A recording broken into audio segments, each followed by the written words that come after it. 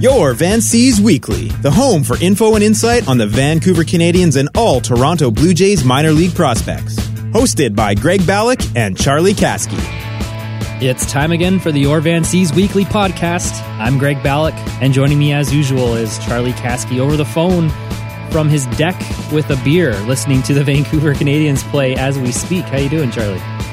Well, obviously, by the way you just described it very, very well. Although I've had to move in off the front desk. I'm actually up at my parents' place in Sunshine Coast. Oh, nice. And, the front deck, I keep saying deck has a view of the ocean, but there's people next door having a bit of a shindig. So I had to move to the back deck to get away from the noise. Oh, wow. It sounds like Party Central where you're at. Yeah. Quiet little harbor with only 4 houses on it. One's got to be having a party while I'm trying to record a podcast. Well, if we hear some noise in the background, it's just Rob Fay with the call of the game tonight. And the Canadians are doing quite well. That's the second game of a 5-game set against Salem Kaiser. They won the first one on Sunday night, 5-3. And they're having their way with Salem Kaiser tonight. Yeah, it's been a ridiculous game. There's been something like 6 hit Canadians that have been hit. 1, 2, 3 stolen bases. I mean, for the C's. But Miguel Castro, another solid outing, which, if you take away that one inning that we discussed in the last podcast, that one inning in Hillsborough where we sort of had that blow up, he's been sensational so far. So hopefully he can continue, and hopefully I'll get better luck as to when I'm in the net and I can charge him again. Because I keep missing all these guys, and I think next game, hopefully I get to see Wazalewski, so it'll be the first time I'll see him. Well, the starter for Salem Kaiser tonight didn't last very long. He was only 1/3 of an inning. He gave up 4 runs. 4 runs, a walk. 2 hit. Did he hit 2? It's the list is so long. I don't know. He hit 2. So it was a bit of a gong show. Yeah, sounds like it. Nicholas Gonzalez. Didn't last long at all. And then, Kirk Singer came in next, and he didn't fare much better. He only gave up 1 earned run. It was Jacob McCaslin who loaded the bases on 3 walks, and I think he hit someone as well, and then a hit cleared him. So, but Rob Fay said that the C's put it in cruise control, so he's now jinxed it, and Salem Kaiser could come back. Well, the starter Nicholas Gonzalez. It's a pretty average name. Unlike the starter last night for Salem Kaiser, I like that one a bit better. It's Jose Reyes was the starting pitcher for Salem Kaiser. Making a guest appearance. He's been struggling with the Jays, so down he comes, flies over to Vancouver. Yeah, he's has a hard time throwing to first, but he seems to be pitching to home plate quite well. That's a low blow. Sorry, Jose. That is a low blow. We all remember that, the Kansas City game. It was in his hands. Yeah. But we should also mention that tonight's game at the Nat is sold out, as is the Canada Day game against Salem Kaiser. Both sold out. The nooner tomorrow, as of this time of the podcast here. Well, nooner tomorrow, and I mean, if I were people looking, I know it's my brother's birthday on Thursday, and he wants to go, but it's some Diamond Dig night where pits female fans that are over 18 years of age and older to come onto the field and search the Canadians' infield for a collection of diamond jewelry that includes a necklace, ring, and other items. What? Yeah, so that's Thursday. So I'm thinking that people love free stuff. Wow. So there's a good chance that sells out. So if my brother wants to get his birthday night at the Nat in, he needs to book that up sharpish. And then of course Wednesday is the first of the Superstar Series, whatever they call it. With Steve Garvey. Okay. So with the sun out, Garvey on Wednesday, and then Diamond Dig on Thursday. Card This could be a chance to sell out 4 in a row. That's interesting, though. On Thursday, Diamonds in the Diamond. Diamonds in the Diamond. Yeah. I guess it's I've a good never heard promo. That before. I think it's a new promo this year. So we'll see how it goes. I'm actually meant to be playing hockey at 7, but I might scream home and then scream up to the net just to watch the carnival. Man, you play more hockey than I do. What's going on? I know, it's nuts. I play too much hockey. And I guess this summer I'm not playing on a team. That's my problem. So you still have your team going. That's your problem. Plus I'm sparing for 2 others. Oh, my God. Goalies just never have a time off. Nope. Okay, let's get down to business a little bit with the Canadiens, and it hasn't been that long since our last podcast, so not a lot has happened. But in that short time span, Ryan McBroom has managed to hit 2 more home runs. He's now up to 3 on the season. He's the only guy on the team that's hit a home run. He hit one last night in the 5-3 win. Yeah, he's been better. I mean, as we said previously, he only had 8 last year for the West Virginia Mountaineers. So I guess that's this year. They finished in the spring. Mm-hmm. I believe he had 12 as a junior, so he can hit them, but it's not like he was a prodigious, home run hitter in college. And I think the funny thing is, well, not funny, but the interesting part is that he's hit 2 at home, and. Yep. We know the Nat is a difficult place to hit him out. And speaking to one of the guys in the press box, so I missed his first one, but was there the next day, and he said it was an absolute no-doubter to the left. It was long gone. So good to see. But yeah, the team as it's currently kind of composed is not built for home run hitting. So. Yeah. Why would you with the stadium, right? Well, I mean, I don't think the Blue Jays think about that when they assign it. But that's true. Yeah, you're right. It's kind of built around the stadium. It's built around speed. You got Roman Fields leading the league in stolen bases. Barreto has 6 or something like that. So one or two other guys is probably going to sneak one out of here. And David Harris would have before he was promoted to Lansing, but. We're looking at McBroom as the main power threat. That's for sure. I think you're listening to the game right now. It looks like McBroom exited the game. Sean Hurley came out for him. Was it mid at bat? No. Did something happen? No. It was just a 10-1 or 10-2 game or whatever it is. They've got a few guys in there now that haven't seen very many at bats lately. So just a bit of a wholesale change. I think Kalfas came in. Kevin Garcia came in for Michael De La Cruz. Okay. Hurley for McBroom. So, yeah. They had to do some shuffling around on the infield. Well, yeah, just to get some guys some ABs. Like I said our last podcast, I'm really surprised that Kalfas hasn't seen more playing time. Mm-hmm. He played well last year. He's got off to a bit of a tough start this year, but he just has another rep. So just getting some guys some ABs. Mm-hmm. Well, they're in a good stretch right now, and they seem to be doing quite well leading up to one of the biggest weekends of the year. Obviously, the Canadians love their Canada Day, so it's a good time to hit their stride, and McBroom definitely is hitting well. Barreto, your boy, is leading the team in on base with 423 coming into tonight, which is going to go up with the night that he's had. So, Barreto, you said it last podcast, he's really been as advertised since coming in. Well, yeah, I mean, we have to remember, they actually, they mentioned it on the broadcast tonight. He's only 19 or whatever he is. He's the youngest guy on the team. He's the youngest guy in the league, I think, the last time I checked. So he's 18. He doesn't turn 19 until next February. So, for someone that young to come into what is predominantly a college-age league and face these draft picks that are picked out of, their juniors or their seniors in college, 21, 22 years old, have all that seasoning, at major U.S. colleges is quite not. I'm not going to sit here and say it's spectacular, but it's considering some of the other top prospects in the lower levels that we expect the big things out, and they're kind of scuffling to start. Maybe they're at a level that. Same thing. They're maybe a bit young for the level. They're kind of trying to find their feet. The fact that he not only found his feet but hit the ground running is great to see. Because we talked about it a bit, on the last podcast. In the upper levels, there's been some really, some nice pieces that have done very well. Sanchez had a brilliant start tonight for Buffalo, which, kind of went a bit sour over his last inning and a half. But, Danny Norris has been great. Dalton Pompey has been great.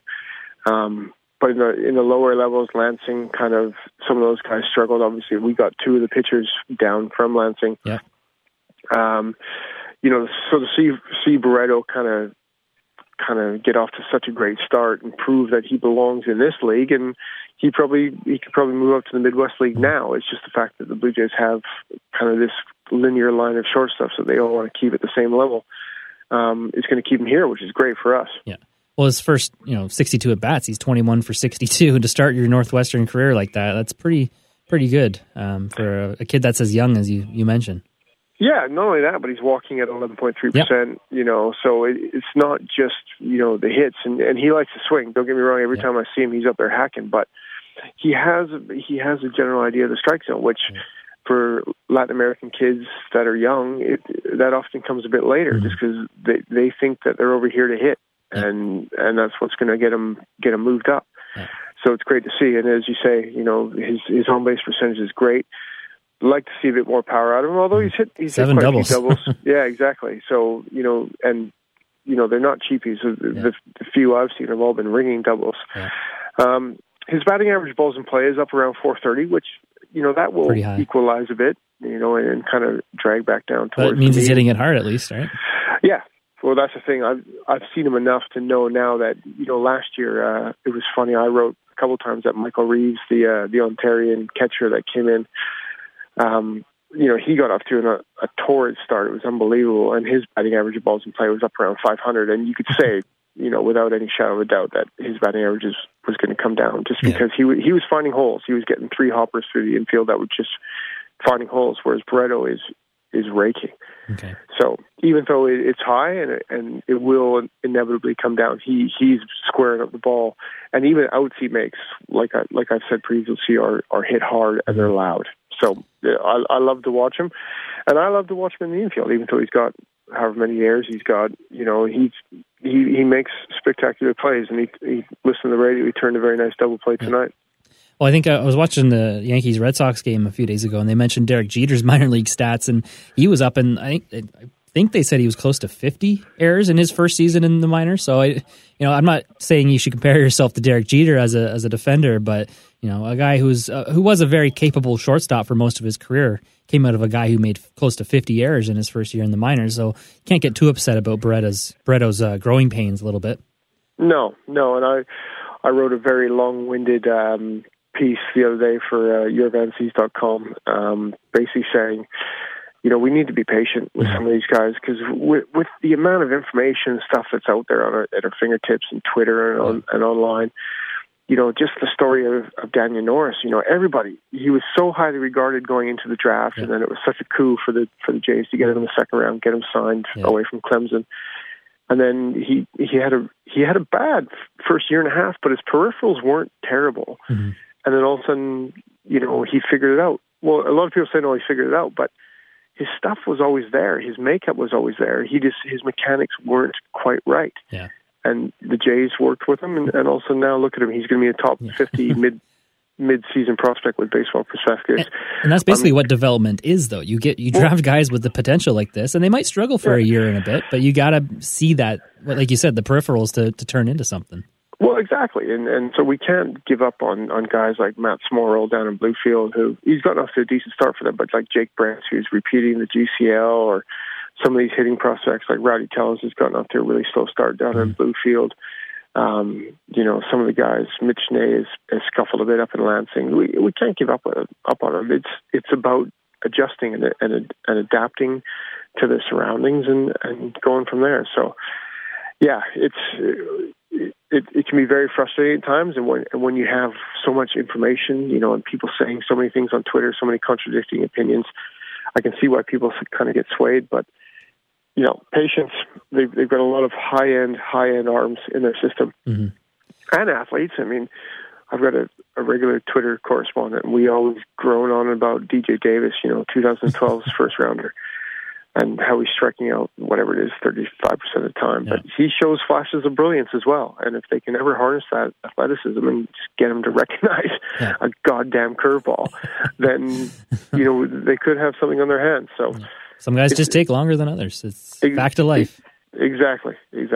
So now that you've seen Barreto a little bit, and looking at his stature, you know, people that don't have access to see him in action will look at his stat line and say, oh, he's 5'9", 174. He's going to be a light-hitting righty shortstop. Is that, you seem to expect a lot more power-wise from Franklin Barreto? He's 5'9", whatever he is, 174, but he's built like a man. He's jacked, to use a Langley term. You know, he looks ripped. You know, Dawa Lugo last year had kind of that young puppy fat, sort of didn't look really in shape. Whereas Brito looks, everything's in the right spot proportionally, and every time he squares the ball up, and he usually squares it up, it sounds loud, and you just don't hear that at this level very often. Mm-hmm. More often than not, you hear weak contact, you get the odd broken bat. Mm-hmm. You don't hear that sound very often, but with him, you hear it more often than not. Mm-hmm. So I don't think he'll be a weak hitting shortstop at all. He's not going to be I'm never going to predict his MLB home run totals. He's never going to be a big home run guy, but his current gap power will eventually turn into some home run power. Look at Jose Reyes; doesn't look like a home run hitter, does he? And he hits odd ones here and there. And even when you watch Reyes swing, it doesn't look like he puts any sort of hip rotation to it all. But he just generates enormous bat speed, and he's got extremely quick hands, which Brito has as well. Okay. So I think we can expect. As I said, McBroom's going to be the main power threat on this team as far as home runs are concerned. But I can see Brito knocking a few out, not maybe in the net. Yeah.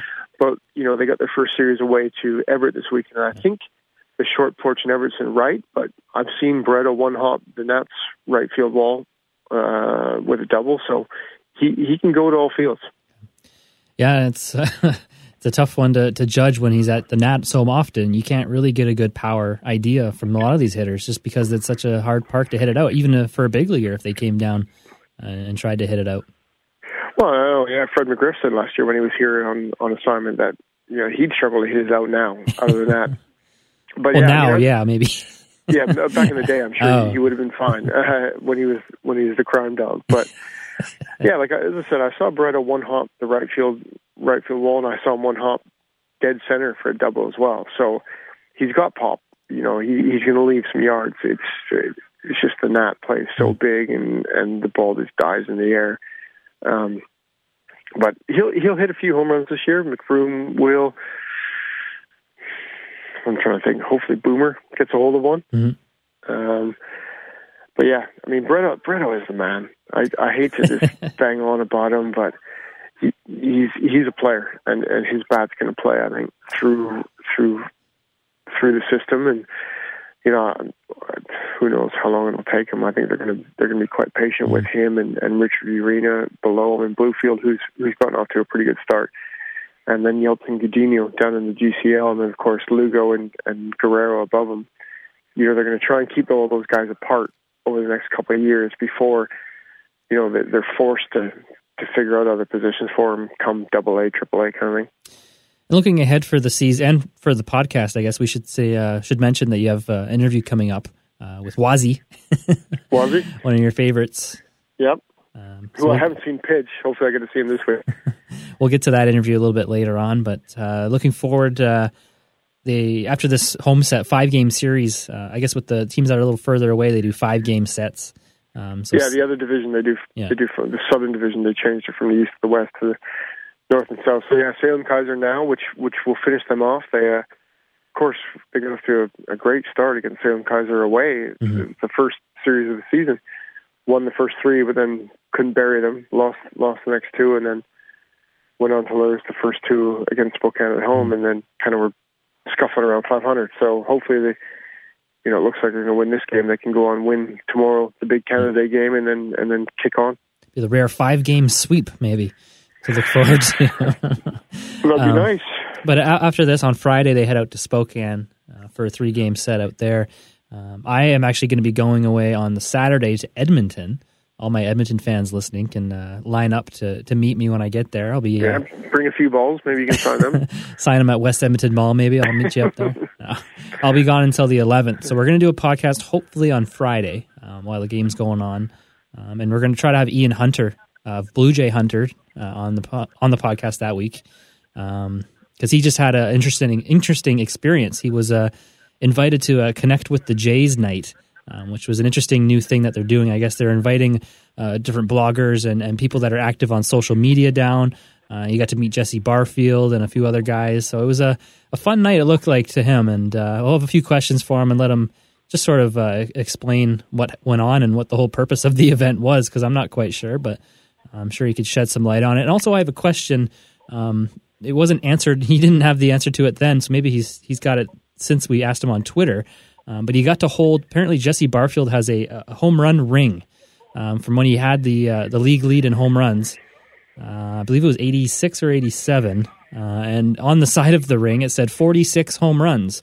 But it was wrong or something. I saw that on Twitter. If you look up on his baseball reference page right now, if you go to Jesse Barfield, you'll notice he only hit 40 home runs to lead the league. So I'm not quite sure why it said 46 on the ring, but maybe we can get Ian to shed some more light on that when he comes on the program. Excellent. Can't wait. What else do we got on tap for today? We got one question from Twitter, which is good to get some feedback. Again, I'll give out our handles. He's at Charlie Caskey, Charlie Caskey. I'm at Greg Balloch ST, BALLOCHST. And if you want to email us, if you're listening on iTunes or if you don't have a Twitter account, we're yourvancs@gmail.com, yourvancs@gmail.com. We'd love to have any questions you have just about the Blue Jays in general, or minor league, some prospects here in Vancouver that you're interested in. We'd love to field your questions and get to them on the next podcast. So send in your questions. Did you want to do Stuart's question now, Charlie, or should we wait? Well, no, let's do it now because we've talked about it a bit. He's asked us, and he says it's early, which it is. But if you could have one, would it be Dantzler or McBroom? Mm-hmm. Obviously, LB Dantzler last year was fan favorite. He was a fan favorite. He was the Northwest League most valuable player. I'm just going to quickly pull up his stats here so you can fill in for me. But I mean, for me, it's tough to say it's so early, but I'm going to say McBroom just because he's hit two at the net, where LB Dantzler hit all his home runs on the road last year, which were 6, I think, if I can remember off the top of my head and see if I got that right. No, 9. Little 9. off. Yeah, a little off. You've had a few drinks. We'll cut you a break tonight, Charlie. True, I've had a few. So I'm going to say McBroom. Okay. But yeah, like Stuart said, it's a bit early to say. But these are two guys that don't really have super high potential ceilings, exactly. Well, no, they're exactly what you and so our first podcast actually. They are Vancouver Canadians picks. Right. LB was a senior at the University of South Carolina. I think he was a third baseman his first couple of years. Never really a power guy, and then kind of came into his own in his junior season. Had a big year in his senior year. Moved to first base after the incumbent graduated. Same thing with Brian. LB was, did I say he was 14th rounder? Ryan's 15th rounder out of the University of West Virginia. So same thing. I think McBroom had 12 his junior, 8 home runs his senior season. Kind of led their teams respectively in those categories in those years. Yeah, not high ceiling guys, but guys that would thrive in this league and are going to help the C's win games. Probably, I don't know. I haven't chatted to McBroom so far this year. It was funny. Dantzler, whether he showered or not, I'm not sure. If he did, he was the quickest showerer in the world last season. And if he didn't, I just don't get that. I play hockey with guys that don't shower after a hockey game. It's just weird. It's gross. Yeah. So if you played 9 innings of baseball, I'd want to have a shower. Yeah. But either way, I can't say whether he did or not, because every time from the press box to, you've got to wait about 5 or 10 minutes before the game, after the game, before you can go down and get your interviews in, I guess, so the coach can berate them or congratulate them however he sees fit. And every time I wanted to talk to Dantzler, we'd get down there and he was gone. See you later. Just a puff of smoke, Wile E. Coyote out the door. Yeah, that's fair. They must just get under there for 2 seconds, rinse off, and split. Yeah. So I never actually got to talk to him the whole time he was here. Wow. Obviously, I wanted to, given the year he had and and the story he was. So I'm going to go McBroom for 2 reasons. A, he's hit a couple out at the net, and B, hopefully I can actually talk to him. That question came from Stuart Rogers, at Stuart Rogers. Thanks for sending that in. So hopefully next week we get some questions. If you have questions for Ian, the Blue Jay Hunter, he's at Blue Jay Hunter on Twitter. I'm sure you've seen him if you're a Blue Jays fan. He's quite active on there. So if you have questions for him about his night, we'd love to hear them. So send them in quickly as you can, because they just come pouring in, Charlie. You just can't. I can't sift through them quick enough. One interesting story that came out today that I kind of wanted to bring up, even though it's not specifically Canadians related, did you hear about this leaked Astros internal trade talk story that came out? No. All I hear about the Astros these days is Jose Altuve. Well, let me break it down for you. There was the Astros have an internal website or a system where all the executives will upload notes when they talk to other executives around the league and mention, this person said that this person's available. This person said, they'd be interested in acquiring this player, just so that they're all on the same page, I guess. Okay. Instead of having to text everyone individually or email, it's this website they have set up, and apparently they've had it for a few years. But I think unfortunately, they call that the intranet. But now they have a specific. I guess you can access it from anywhere, so it's hosted on the internet, which is where the problem comes in, because of course anything that's on the internet is capable of being hacked. Of course, and that's exactly what happened. In the last 10 months of trade talks that the Astros have been involved in, was released, I guess, leaked online, and this does affect the Blue Jays because, as you know, Anthopoulos loves kicking tires. So his name comes up quite a bit in these leaked discussions. Was he trying to trade for Jose Altuve? They never mention who they're actually looking for, but they always talk about who's available on Toronto. And apparently, Anthopoulos sees Laurie as the only untouchable on the roster, and was eventually going to part with Stroman and Gose in a package deal. I don't know for who, but I know Bud Norris was available. He ended up going to the Orioles. Okay. So the fact that they would view Laurie as untouchable and not Stroman or Gose is a little intriguing, I guess, for Blue Jays fans to find out.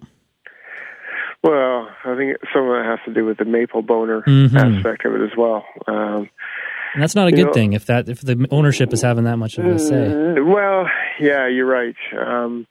They've always said from day one that Passport has no bearing whatsoever on who they draft, who they trade for, who they sign. Not exactly true. Not exactly true. I think they definitely use some of the later rounds of the draft to pick a Canadian here and there. I think Laurie's such a conundrum wrapped in a hyperbole, in a whatever. Wrapped in a maple syrup bottle. Yeah, wrapped in a maple syrup bottle, poured with maple syrup. He's got such potential to be such a great player, but he just doesn't seem to want to break out just yet. I mean, he's been having a decent year so far, and I could see why. Before Stroman's come up and shown that he can be starting in the major leagues, and again, it's a small sample size.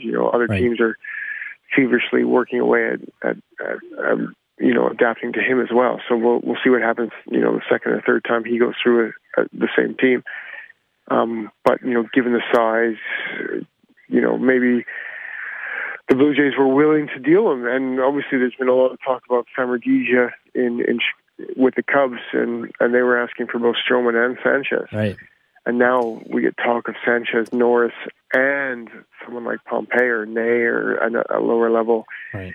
A lower level bat. Well, that was the other name that actually came up in the leaked talks was Sanchez, and Anthopoulos was not having any discussion with Sanchez. So that's actually a relief to read that on paper.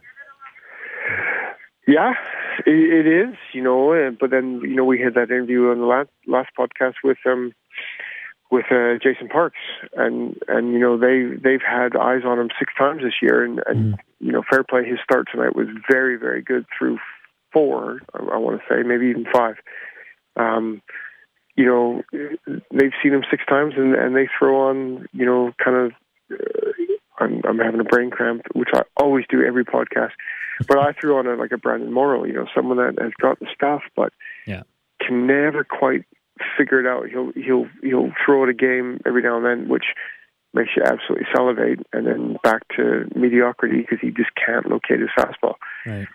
So, as long as it's not a Daniel Cabrera situation where he just absolutely can't find the zone, but he's got amazing stuff. Today he'd thrown something like 45 pitches through 4 innings. It was ridiculous. He was just throwing bowling balls up there, and of those 45 pitches, I think 31 or something, 32 were strikes. And everybody on Twitter was just absolutely buzzed. Like, this is it. He figured it out. He ran into a bit of trouble in the sixth, and then it didn't fall apart, but he gave up a few runs.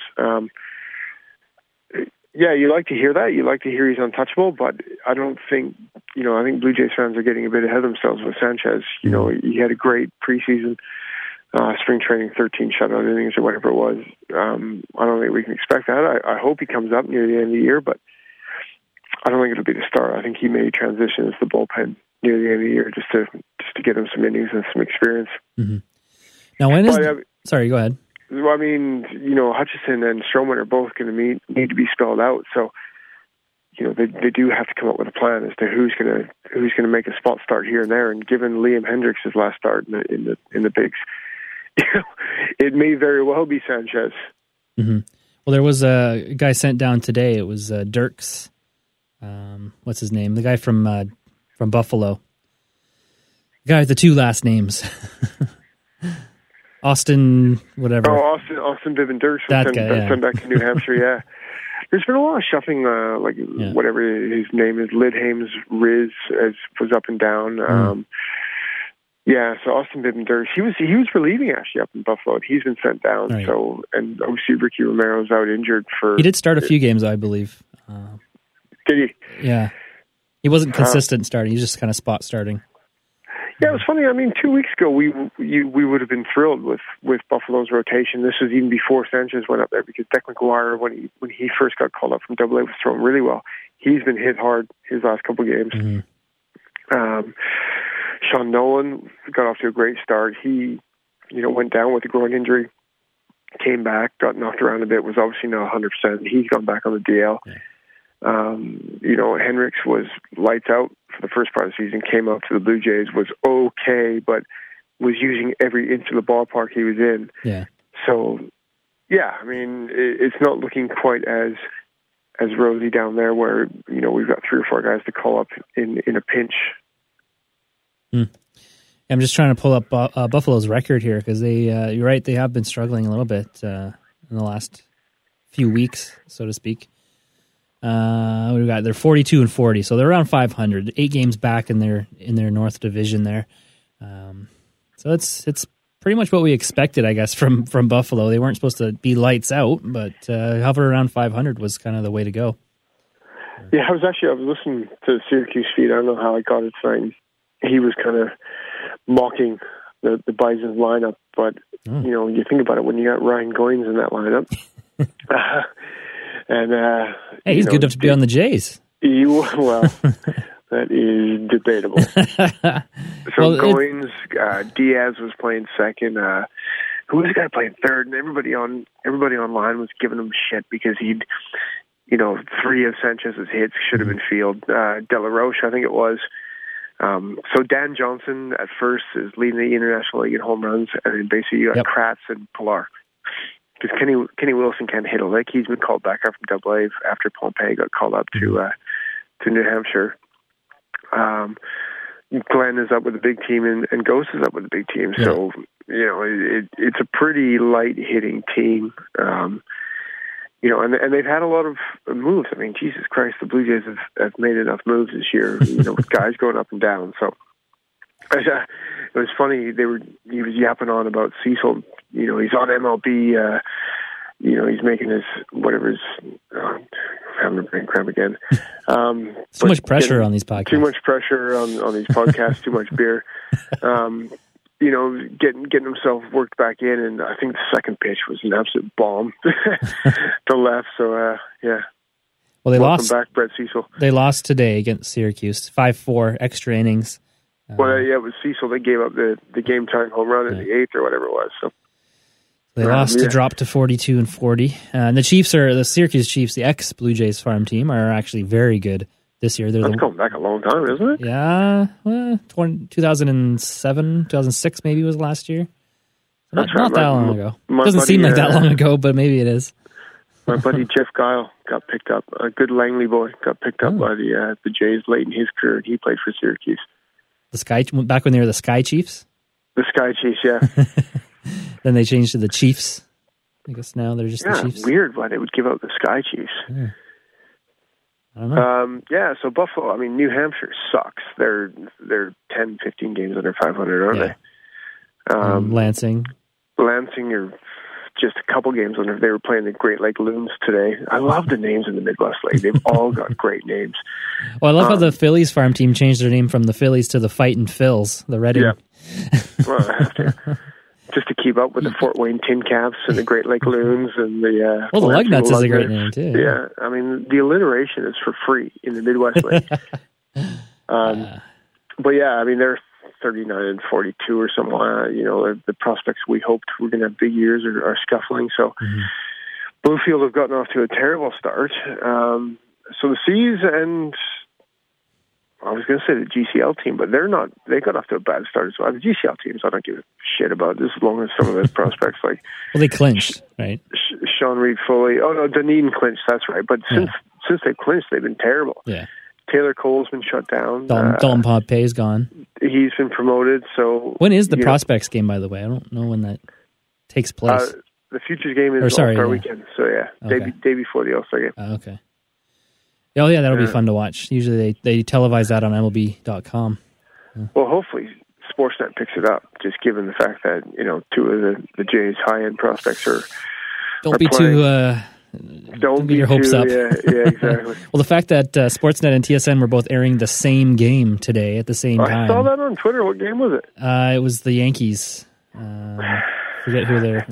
I don't think they're still playing. They're playing Tampa Bay. They lost. They lost. No, I was just going to say OT. Oh my God, I've got the NHL draft in my mind. They lost an extra, so that was a silver lining tonight. I think Baltimore won, so the lead's down to 1 with Baltimore and 2.5 with the Yankees or something like that. Mm-hmm. Well, the Rays beat them today. Yeah, saved the Blue Jays' first place lead a little bit for now. Eventually, they're going to have to start picking it back up. Because it's dwindling as the days go by. They're going to have to actually start winning some games. And got Milwaukee coming again in town tomorrow for the Canada game. And Milwaukee are a good team, man. So, we need to get some of these injured guys back. Especially against left-handers. When you got Francisco and Lind and Rasmus on the bench, it's pretty... And obviously Bautista and Laurie injured. It's a pretty bad lineup. So we need to get some of these guys back. Bautista apparently might DH tomorrow. Mm-hmm. Well, he pinch hit the other day. DH tomorrow. Laurie's still a month away. That's such bad luck for him. Maybe I'll give him some time off. He can get into a groove once he comes back and gets healthy. I think sometimes it just catches up to him. All that energy that he has. I think he's the type of guy you need to give him. Hit in the hand twice. Yeah. He's got to learn to get his hands on the fucking way. Excuse my language. But still, I think he's one of those guys where he probably benefit from a day off per week, just because when he is playing, he's such a high energy guy, and I don't know if he can keep that up for an entire season. He's getting the label of injury prone. It's even though it is bad luck getting pitched in the hand. He's starting to. He hasn't played what's the most games he's played in a season? Jesus Christ, 140. 23 or 24, whatever it is. Let him play. I'm 40. I would need a day off every now and then. But you don't play the way Brett Laurie plays. You need more days off. 24. What do we got here? He played 135 in AA in Huntsville. I'm looking at his minor league stats. Yeah, since he's come to the majors, he's 125 in 2012, 107. Yeah. I mean, we could. So you'd like your starting third baseman to play a little more than that. Yeah, or starting second baseman, depending on what kind of trade they make. And I think they will make a trade for a position player. Oh, they have to. If they don't, then that's a failed job. I think any way you look at it, because if you're in this position, you're halfway through the season and you're this close, you have to do something to make a run for it. And with this roster, you're going to need reinforcements. There's no way you can keep it up for the whole year. At least with the full lineup that they have right now. You can't even call it a full lineup. Well, I like Anthopoulos is, whether it's a smokescreen for the media, I don't know, but he said, for the last month or so that he's looking more of a rental situation, which would cost a lot less as far as prospect capital they have to give up, because they've got some, obviously I focus on the minor leagues quite a bit. They've got some really, really nice pieces coming up, and it'd be a shame personally for them to be dealt So we'll see what happens. It's going to be very interesting. They're still in a great position. I mean, you know what? I'm absolutely thrilled. They're leading the American League East. I never would have said that at the beginning of the season, that we're however many games into the season now, and they're still in first place. So, by Canada Day, how often have they been in first place by Canada Day? Yeah, exactly. So, and they had a tough June. Let's hope they have a decent July and then see where it goes from there. And the major league team takes priority, Charlie. I know it's a little frustrating to see these prospects and watch them develop and then have them just leave. But there's the good teams, that's how they do it. And that, they do keep some of the good ones. But, you're going to see guys get dealt at the deadline if you want to make a run for it every year. No, I totally agree. I'm not one of these prospectors that just is so enamored with every prospect that, I want to see them all playing in Double-A together. I'm a Blue Jays fan through and through. So if they have to deal them to improve this year's roster, I agree with that. I don't want them to overreach and deal too much for too little. And that's why I think people kind of, if you mention, Stroman and Sanchez, or even, I think Stroman's off the table now because he's an integral part of the rotation. You could argue he's the best starter right now. Well, I think someone on Fangraphs wrote an article saying just that since he's come back up as a starter, he has been their best starter. Yeah. But even say Sanchez and Norris for Samardija, you're looking at a year and a half of service from the Shark versus 12 years of cheap service from those guys. Did you call him Samardija? I don't know how to say it. I'm going to say it right now. So let's just call it the Shark. I don't care. Samardzija, I think is... Whatever, Samardzija. Jesus Christ. Sorry, Charlie. I had to point that out. It's a tough one. I can't spell it. Don't ask me to spell it. The Shark, the dickhead that plays for the Cubs. Do you want a year and a half of him? Because he's already said he's going to test free agency. They're not going to sign him. So, a year and a half versus 12 years, but with, the sort of the aging curve of some of the Blue Jays' better players, maybe now is the time to go for it. So that's why Alex from Populous gets paid and I do this podcast for free. Well, it's never a dull moment, at least. Advice. At least it's never a dull moment with the Blue Jays, or the big league team or the farm team. There's always something going on. So, especially this time of year, it's a good time to be a baseball fan because there's lots of stuff going on, and even a hockey fan too. We got the draft and the free agency day tomorrow. So I don't know what I'm going to do tomorrow because I got to go to the nooner. Of course, they're having a nooner on Canada Day. I'll have to pay attention to my phone and see who gets signed.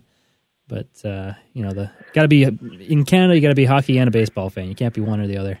Well, I think you're right. You can be both. If we can go off topic for a second, you and I are both goalies. If the Canucks sign Ryan Miller, I seriously am going to pluck both my eyes out because that would be the stupidest move they could make. No, he's not as bad of a gamble as people are making him out to be. But if they sign him, what's he going to want? 5 at 6, so $30 million when they just got rid of Luongo. Well, that's what I tweeted today. If it's anything, 4 is kind of my breaking point where I'm okay with it, but it's not the best. Under 4 years, and you're in business because he's only going to be 37 by the end of that deal. And he's still an above-average goaltender for the next 2-3 years. Yeah, but I think Eddie Lack's going to be an above-average goalie over the next 3 years as well. Anyways, that could be digress. That could be debated, you're right. We digress. It's interesting that you're right. You're going to have to be at the Seas game checking your phone. I'm sure your girlfriend would be thrilled with that, and whoever else you're going with. Yeah, just a couple of her friends. Just let me check. Camilleri just signed. What? You tomorrow at the Seas game. I thought, what? You can't sign now. It's only night before. You'll be the one putting your hand up. I'll go get the beers just to wait in the beer line and check your phone for 15 minutes. Hopefully there's a charge station somewhere like they have at the Rogers Center. I don't think so. Not at the Nat. No, they're not. It might be a bit old. But they've come up with the news. I was chatting to the guys up in the press box. So I think it's done. They're going to start building at the day one after the season. They're going to add 750 seats down the left field line, and they're going to bring in that left field fence and sort of build it up, make it into sort of Vancouver's version of the Green Monster. So that should be very interesting. I don't know if I like the Green Monster idea, but I like bringing in the fence. Well, yeah, they'll bring it in and build it up a bit.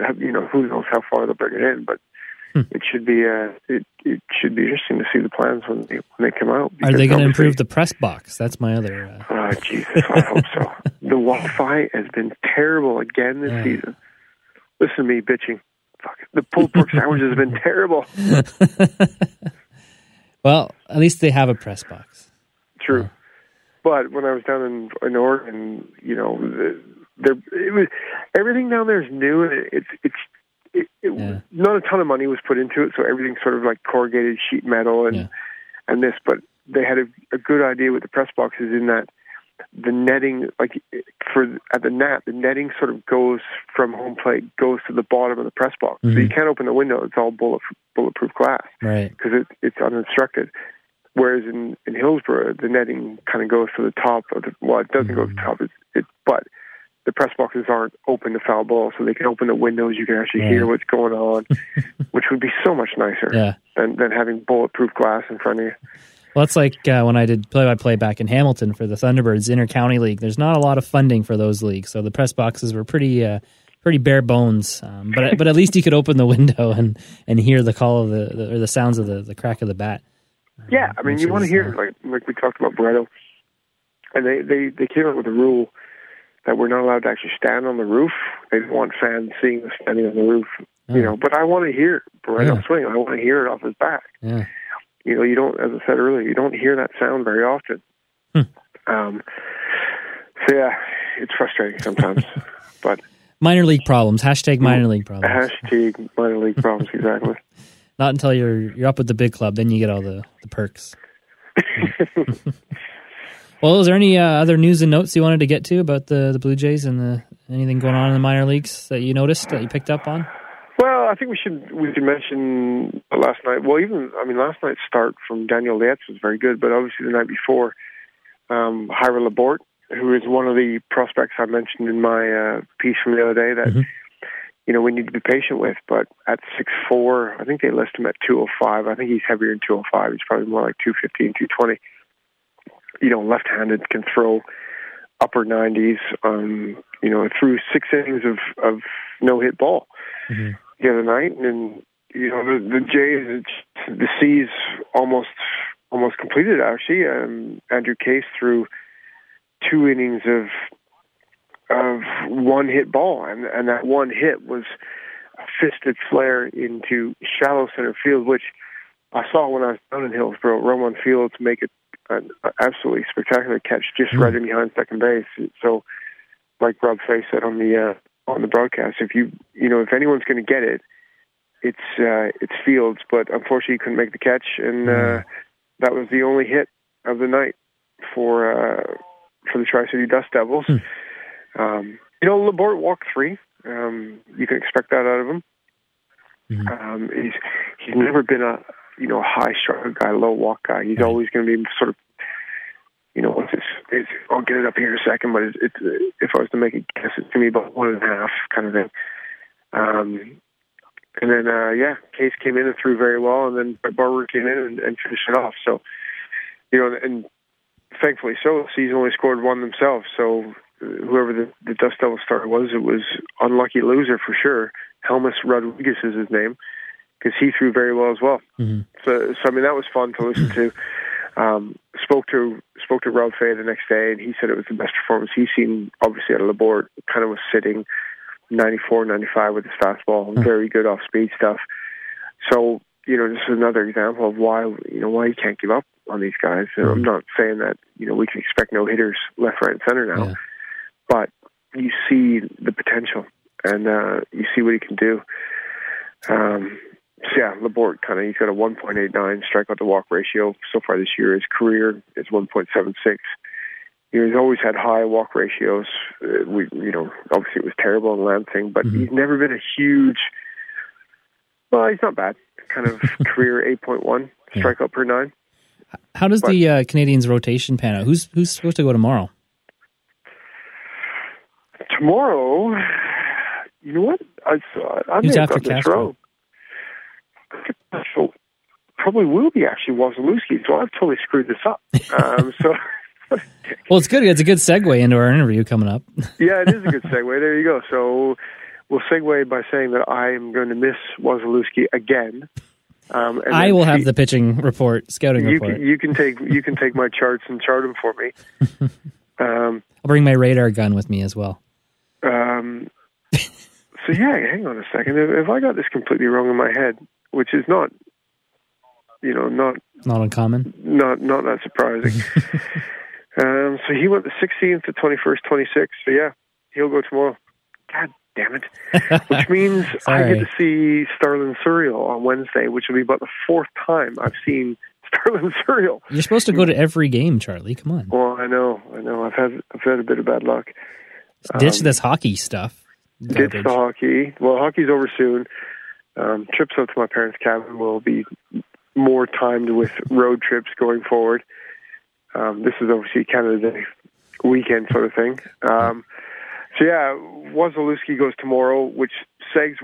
Before we seg into the interview, I just want to mention Chase Millard.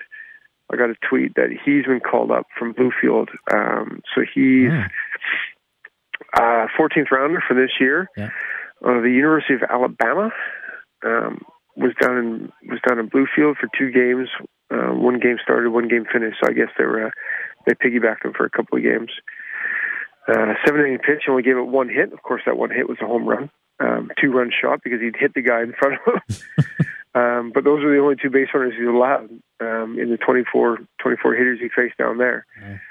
So not bad, but he's in Bluefield. He's 22. He's a college senior. So I mean, the Northwest League is more sort of in line with his age. So it'll be interesting to see what they do with him.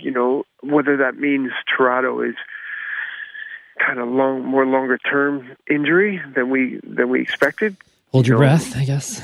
Yeah, well, we talked about it a bit last week when I thought it was more mental than dead arm, which is what they haven't given anything official. I sort of had to dig to get that. You good reporter, you. Yeah.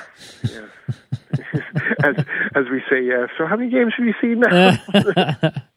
Hey, but we get to the bottom of stuff, and that's why people listen. Exactly. We dig a bit deeper.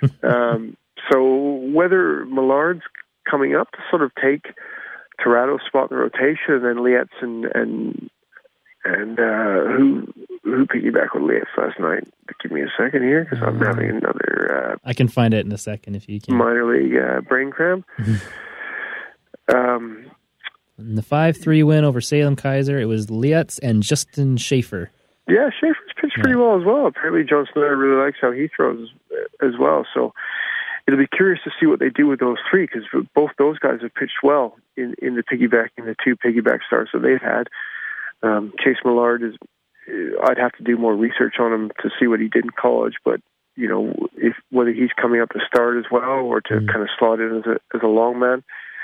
But yeah, it should be Wasilewski tomorrow, which, as we were saying, should segue into what we're going to say about him. And what did you talk about? What did you talk about? The reason I wanted to interview him is A, because I hadn't seen him, but B, he's thrown. He had. It was interesting. He had Tommy John in his junior year of high school. So I guess it was the fall of his junior year, which meant he could come back and pitch his senior year, because senior baseball in high school starts kind of springish and goes to the end of school. It's a 2-month season or whatever.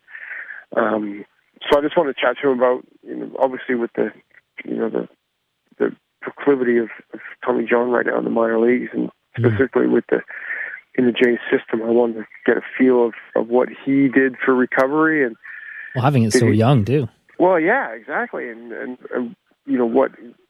how he motivated himself to be. Obviously he was motivating himself. He thought he'd get drafted.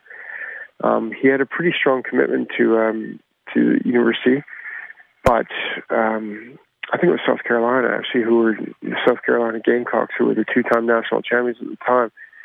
But then when I chatted to him, I think he made it pretty clear that leading up to the draft, even though he had that commitment, he was pretty sure he was going to go pro. No matter, they thought he was going to be top 10. He went 14th round, I think it was. So $100K slot bonus, and I think he signed at slot. So he was pretty sure he was going to go pro no matter what.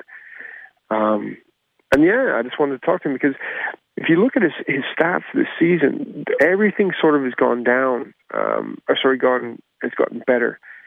For both rate stats and and counting his peripheral stats. Yeah. His FIP is not as good as last year, but you look at his left on base percentage, his walk rate.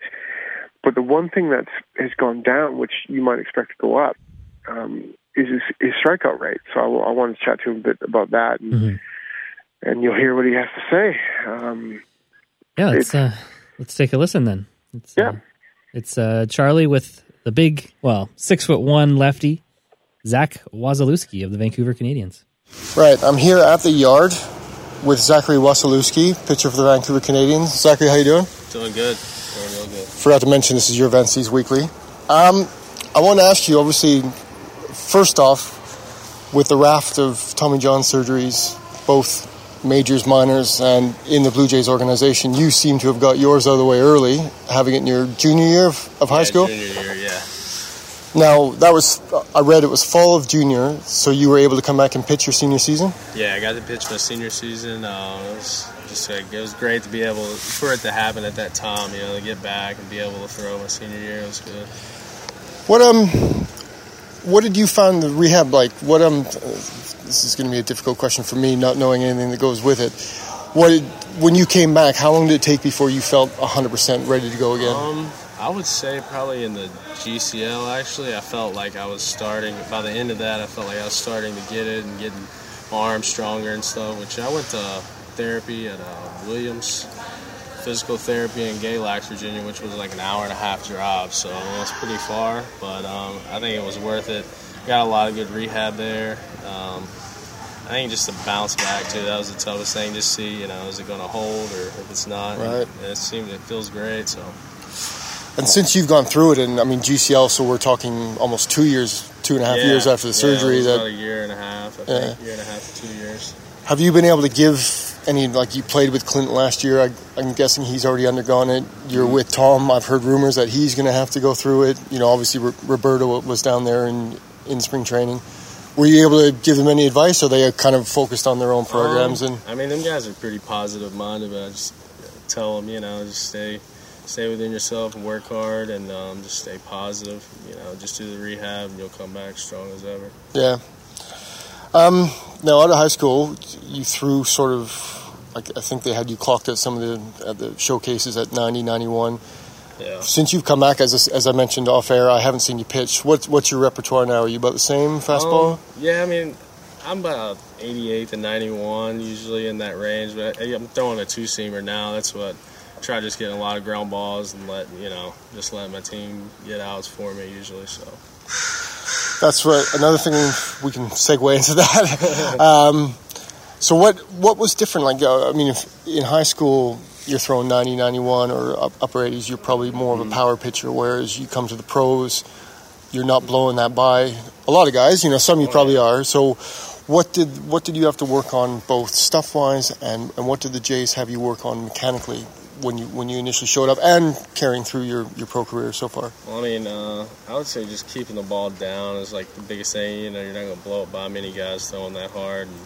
And staying low in the zone, commanding your changeup and off speed is crucial. I feel like if you can get that over, got 3 pitches working, you can do pretty well at any level. And I would say mechanically, I had a lot to work on. It was pretty rough. I would just sling it, kind of, I guess you would say, and just being more smooth, I would say, would be the biggest thing for me. I would pull my head and stuff and keeping my head still, and I feel like that helped me a lot. Just keeping my head still. And now that's probably an ongoing process throughout the season. But yeah. I know you were in Instructs after last year. Did they have you work on certain things in Instructs to take into this season, which then kind of you work on every time out? Yeah. Well, I would say we do where the pitcher would get in front. That helped me work over the ball a lot. And I would say just focusing a little bit more than when I did it. Lost for words here.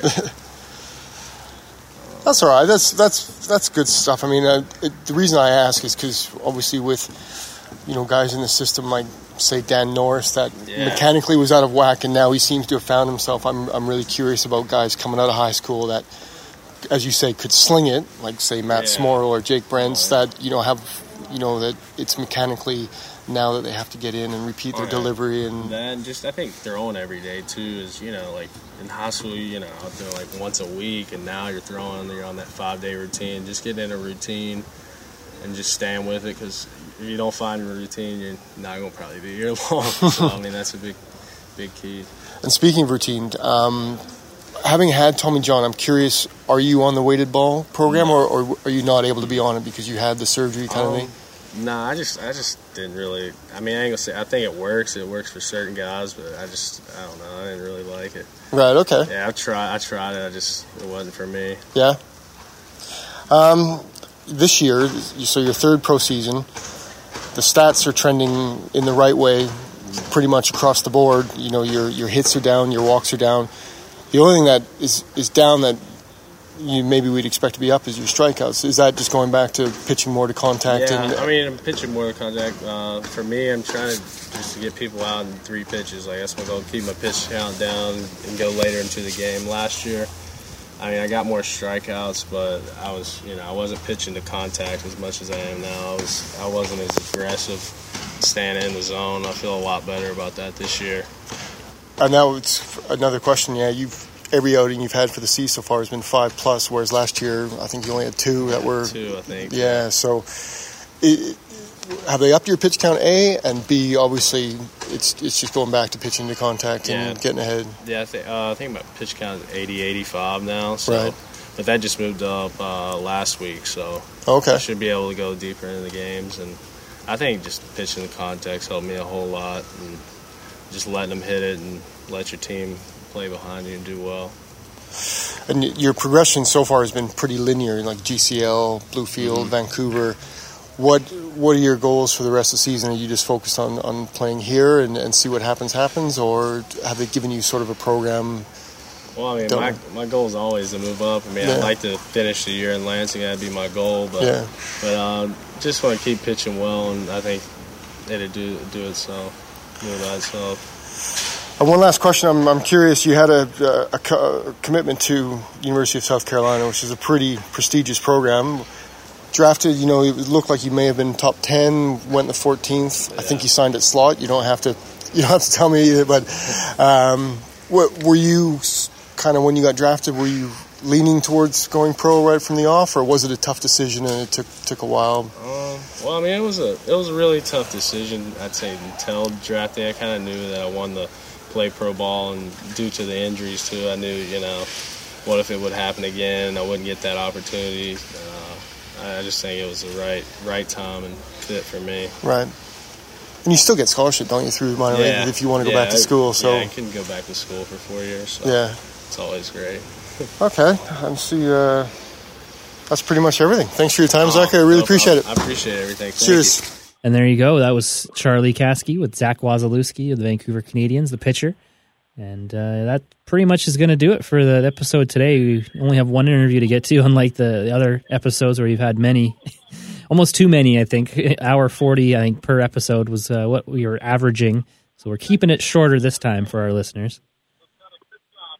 Well, yeah, I just wanted to mention very quickly a couple of things. It was funny. I'd forgotten in the interview that Wasilewski, when he played for Bluefield last year, was only 15 minutes from his house, so he'd obviously go home and he said he still stayed in the dorms, but he would go home to his folks like 3 or 4 nights a week. Get some home cooking.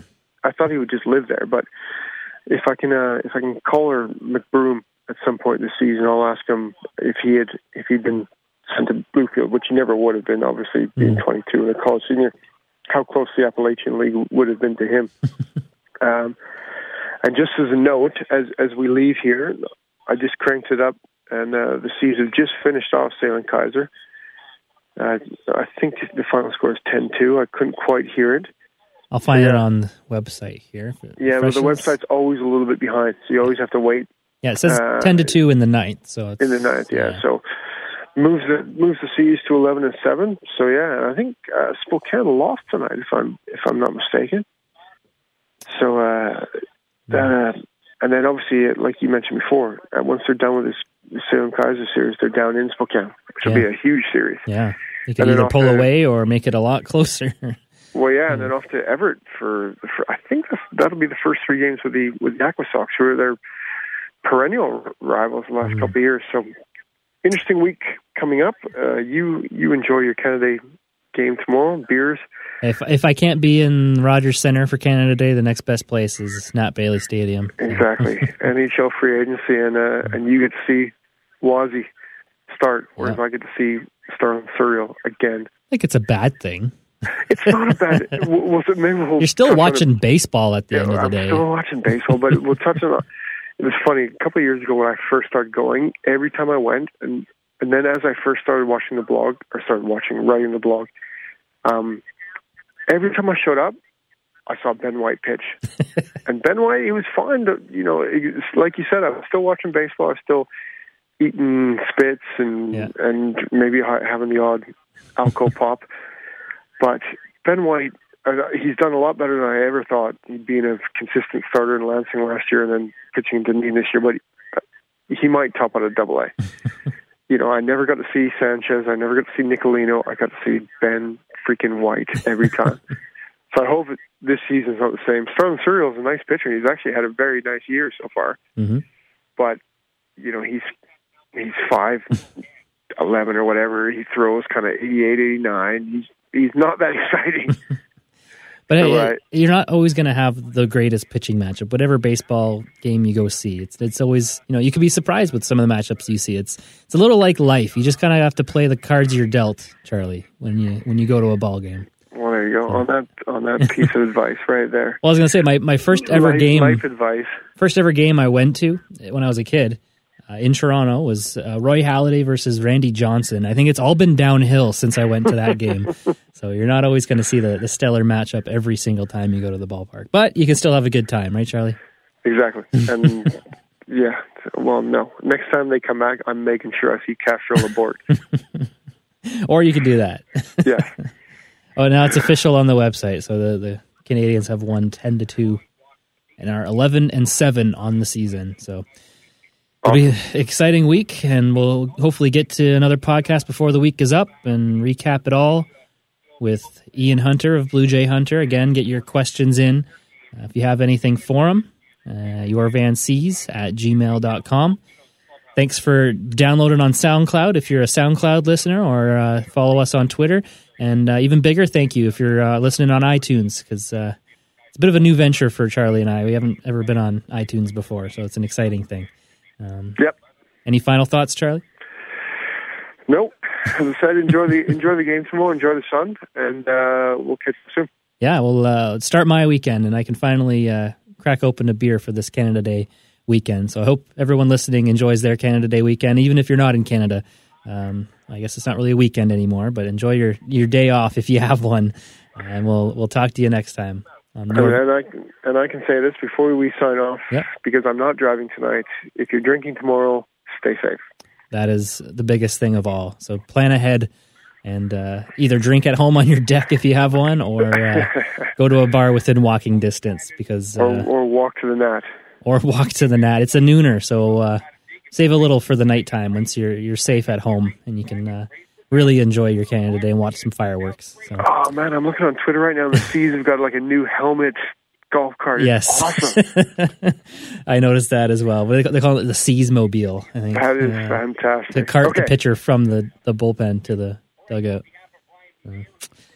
Well, unbelievable. Well, we'll talk next time, and crack open that beer, buddy. Yes. Have a good one, and thanks to everybody listening.